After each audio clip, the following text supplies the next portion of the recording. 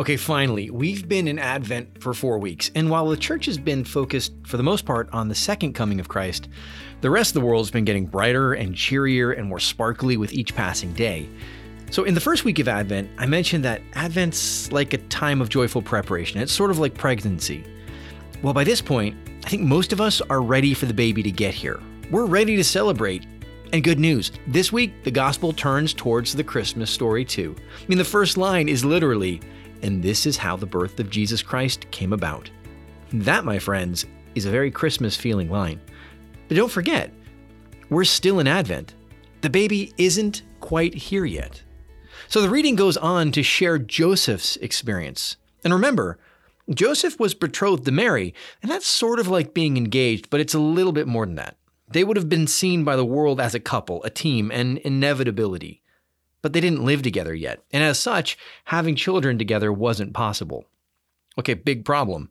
Mary, it turns out, was pregnant. Now, we all know the story that the baby is Jesus and that God is his father through the Holy Spirit, and it's miraculous and mysterious. But Joseph, on the other hand, didn't know any of that.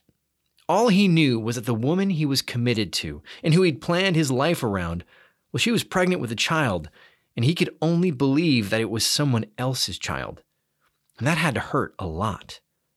But Joseph was a good man, and he must have really loved Mary, because rather than publicly shame her, he decided to quietly divorce her. He didn't want to make a big deal out of it. He didn't want Mary dragged into the street and stoned to death. So he just decided to handle everything on the down low to avoid all of that. But then something very unexpected happened.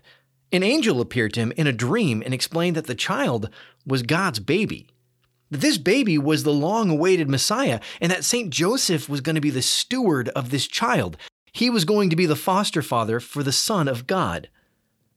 Okay, again, most of us have heard that story, and because of that, we can miss the craziness of it all. I mean, most of us, even if an angel appeared to us in a dream, would probably still not have been able to accept all that was going on. But Joseph was a man of incredible faith. So when the angel showed up and explained it, there's not one record of Joseph arguing or doubting or complaining. No, he just did what needed to be done. He just takes Mary into his home and he sets out to do the work that God gave him. There's a reason that St. Joseph is held up as such an example. It wasn't an accident that God chose this man to be his earthly role model. And we shouldn't miss the opportunity to take St. Joseph as our role model either.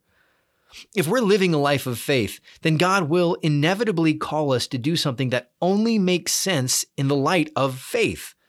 It's only rational because God exists and is faithful to his people. And it might be something as small as calling a friend God placed on your heart, or as big as pursuing a vocation.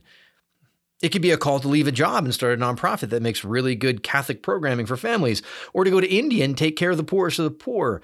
But the thing is, it really doesn't matter how big or small it is. God will ask us to move in faith, dependent on his faithfulness. And when he does, we need to be ready to move like St. Joseph, to do what needs to be done because God is calling us to do it. St. Joseph led a family that was composed of Mary, who was born without sin, and Jesus, who was literally God. And yet, God chose St. Joseph, who was imperfect. Why? Because Joseph was faithful. So Lord, help us be faithful like your foster dad was faithful. And St. Joseph, pray for us. This has been the Weekly Word from Everyday Catholic.